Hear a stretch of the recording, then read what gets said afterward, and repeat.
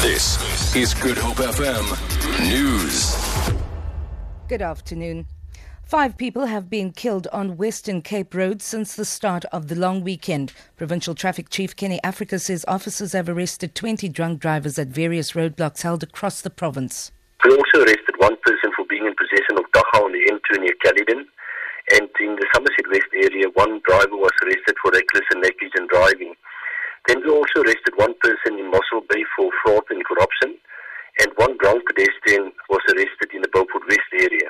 Since the start of this long weekend up to today, there was 5 fatalities reported, of which 4 was pedestrians and 1 a driver.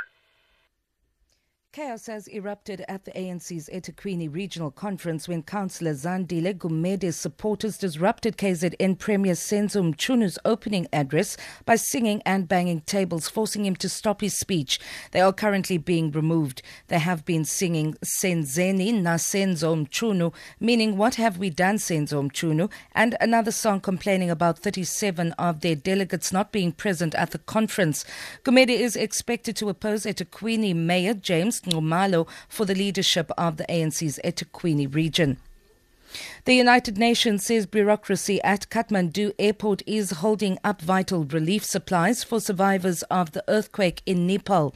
This comes as the death toll from last week's disaster passes 6,000. UN resident representative to Nepal, James McGoldrick, says the government must loosen customs restrictions to deal with the increasing flow of relief material. McGoldrick says material is piling up at the Kathmandu airport instead of being ferried out to victims.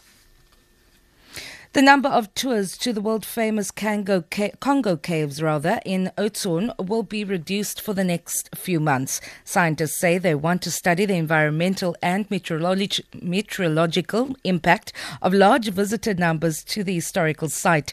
230,000 people flock to see the caves and artifacts dating back to the Stone Age each year.